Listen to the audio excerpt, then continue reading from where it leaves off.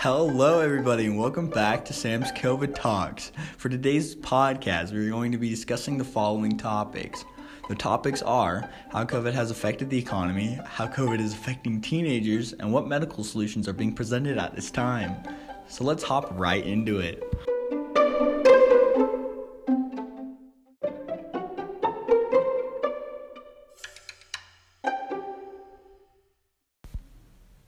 Alright, so for our first topic, we have how COVID has affected the economy. So, with COVID being a worldwide pandemic, it has obviously affected our country's economy and the worldwide economy as well. Meaning that it's harder for us to get imported goods and export goods to different countries, and then it's hard for us to distribute them to, the public and the people who need them. And along with that, we have customers and families buying out stores of the essentials, trying to prepare for the unknown, basically. And so Lauren Borer, Kristen E. Brody, Wendy Eldenberg, and Jimmy O'Donnell on booking.edu on Thursday, September 17th, 2020 say, the COVID-19 crisis also held to dramatic swings in household spending. Retail sales, which primarily tracks sales of consumer goods, declined 8.7% from February to March 2020, the largest month-to-month decrease since the Census Bureau started tracking the data. And so what that means for us is that this pandemic has obviously impacted the economy in a large way, being that is the largest month-to-month decrease since they started tracking data. And that was just from February to March, so right around when the COVID-19 started.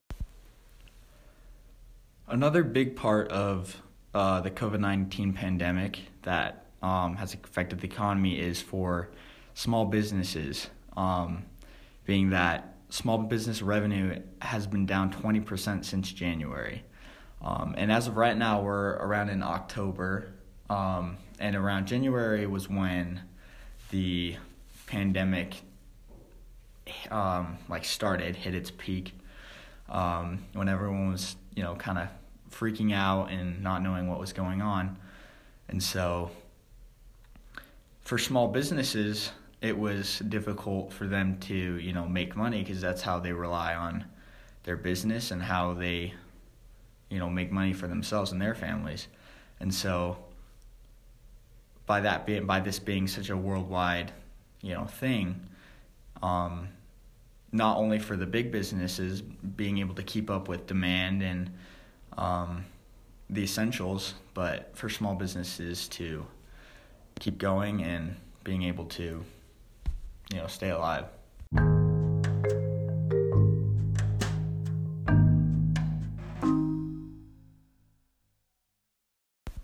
All right, so for our second topic of the day, we're going to be talking about how COVID has affected the lives of teenagers. And I'm going to be able to put in some personal insight on this because I am a teenager, so here we go.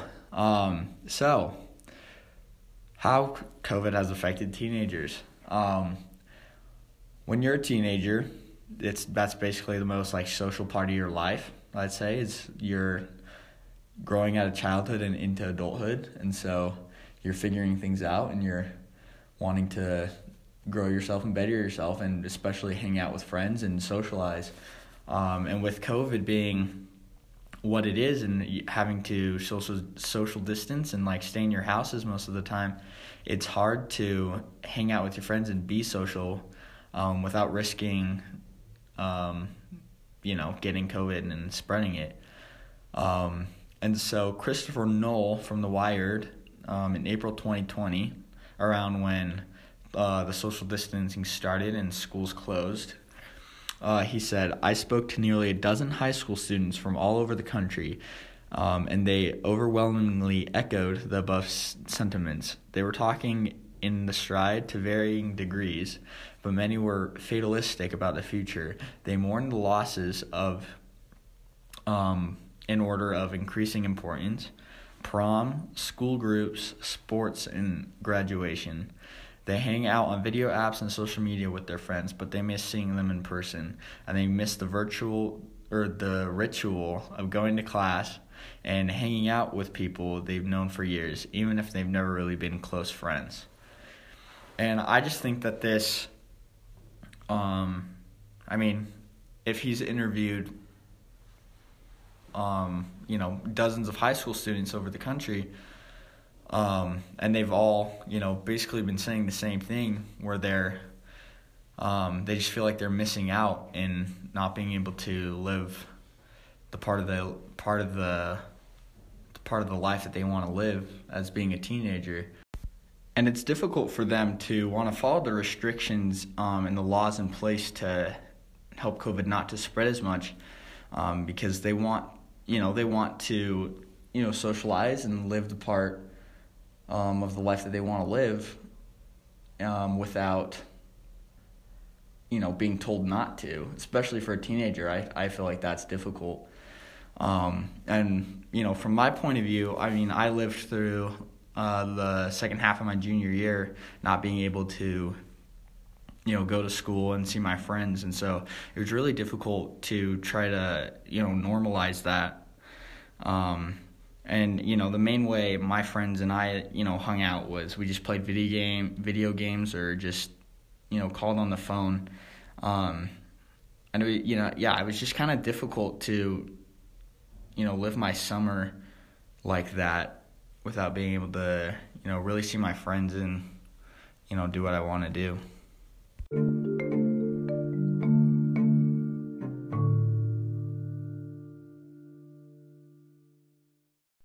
And so for the last part of our podcast, I'm going to be talking about the new medical solutions that are being presented. Now, as I was doing research and looking around, it seems that there hasn't been much. It seems that supplements of zinc and vitamin D have dropped the percentage, like the percent of chance you have to get the virus, but it's not a surefire fix for COVID and preventing yourself from getting it. And what would be the most desirable solution would be a vaccine, and obviously we haven't got that yet. And I think that the reason we haven't gotten a vaccine yet is because of almost the public's kind of, what's the word? Like unwillingness to follow the rules and the guidelines put in place. Because around when COVID-19 first broke out, people seemed to, still want to hang out, still want to, go to stores, not wear masks, just, go to their, follow their everyday routine without having to, follow the rules that the government had told us. And I think it was around January, or not January, but around April and June when I feel like, or April and May, sorry, that I think that people really started to realize the heat of the situation and follow the guidelines that were put in place. But back to what I was saying before, I think that the reason we haven't had a vaccine yet is because this isn't a virus that broke out here. It originated in China, as most of you probably know, but I think that since it's a foreign virus, it's a little harder to, and we've never really seen it before. It's very similar to the flu, but you can't attack it like the flu. But I just think that if the public starts to adhere to the rules, and we have at this point around at the end of October, I think people have really started to see the heat of the situation from what it was when it started, and people are starting to want to fix. And I think that because the information about the zinc and the vitamin D was just found in the last few weeks, so there's obvious medical solutions that are being, like, advances that are being presented, and it's furthering and developing, but at this time I think the only fix would be a vaccine.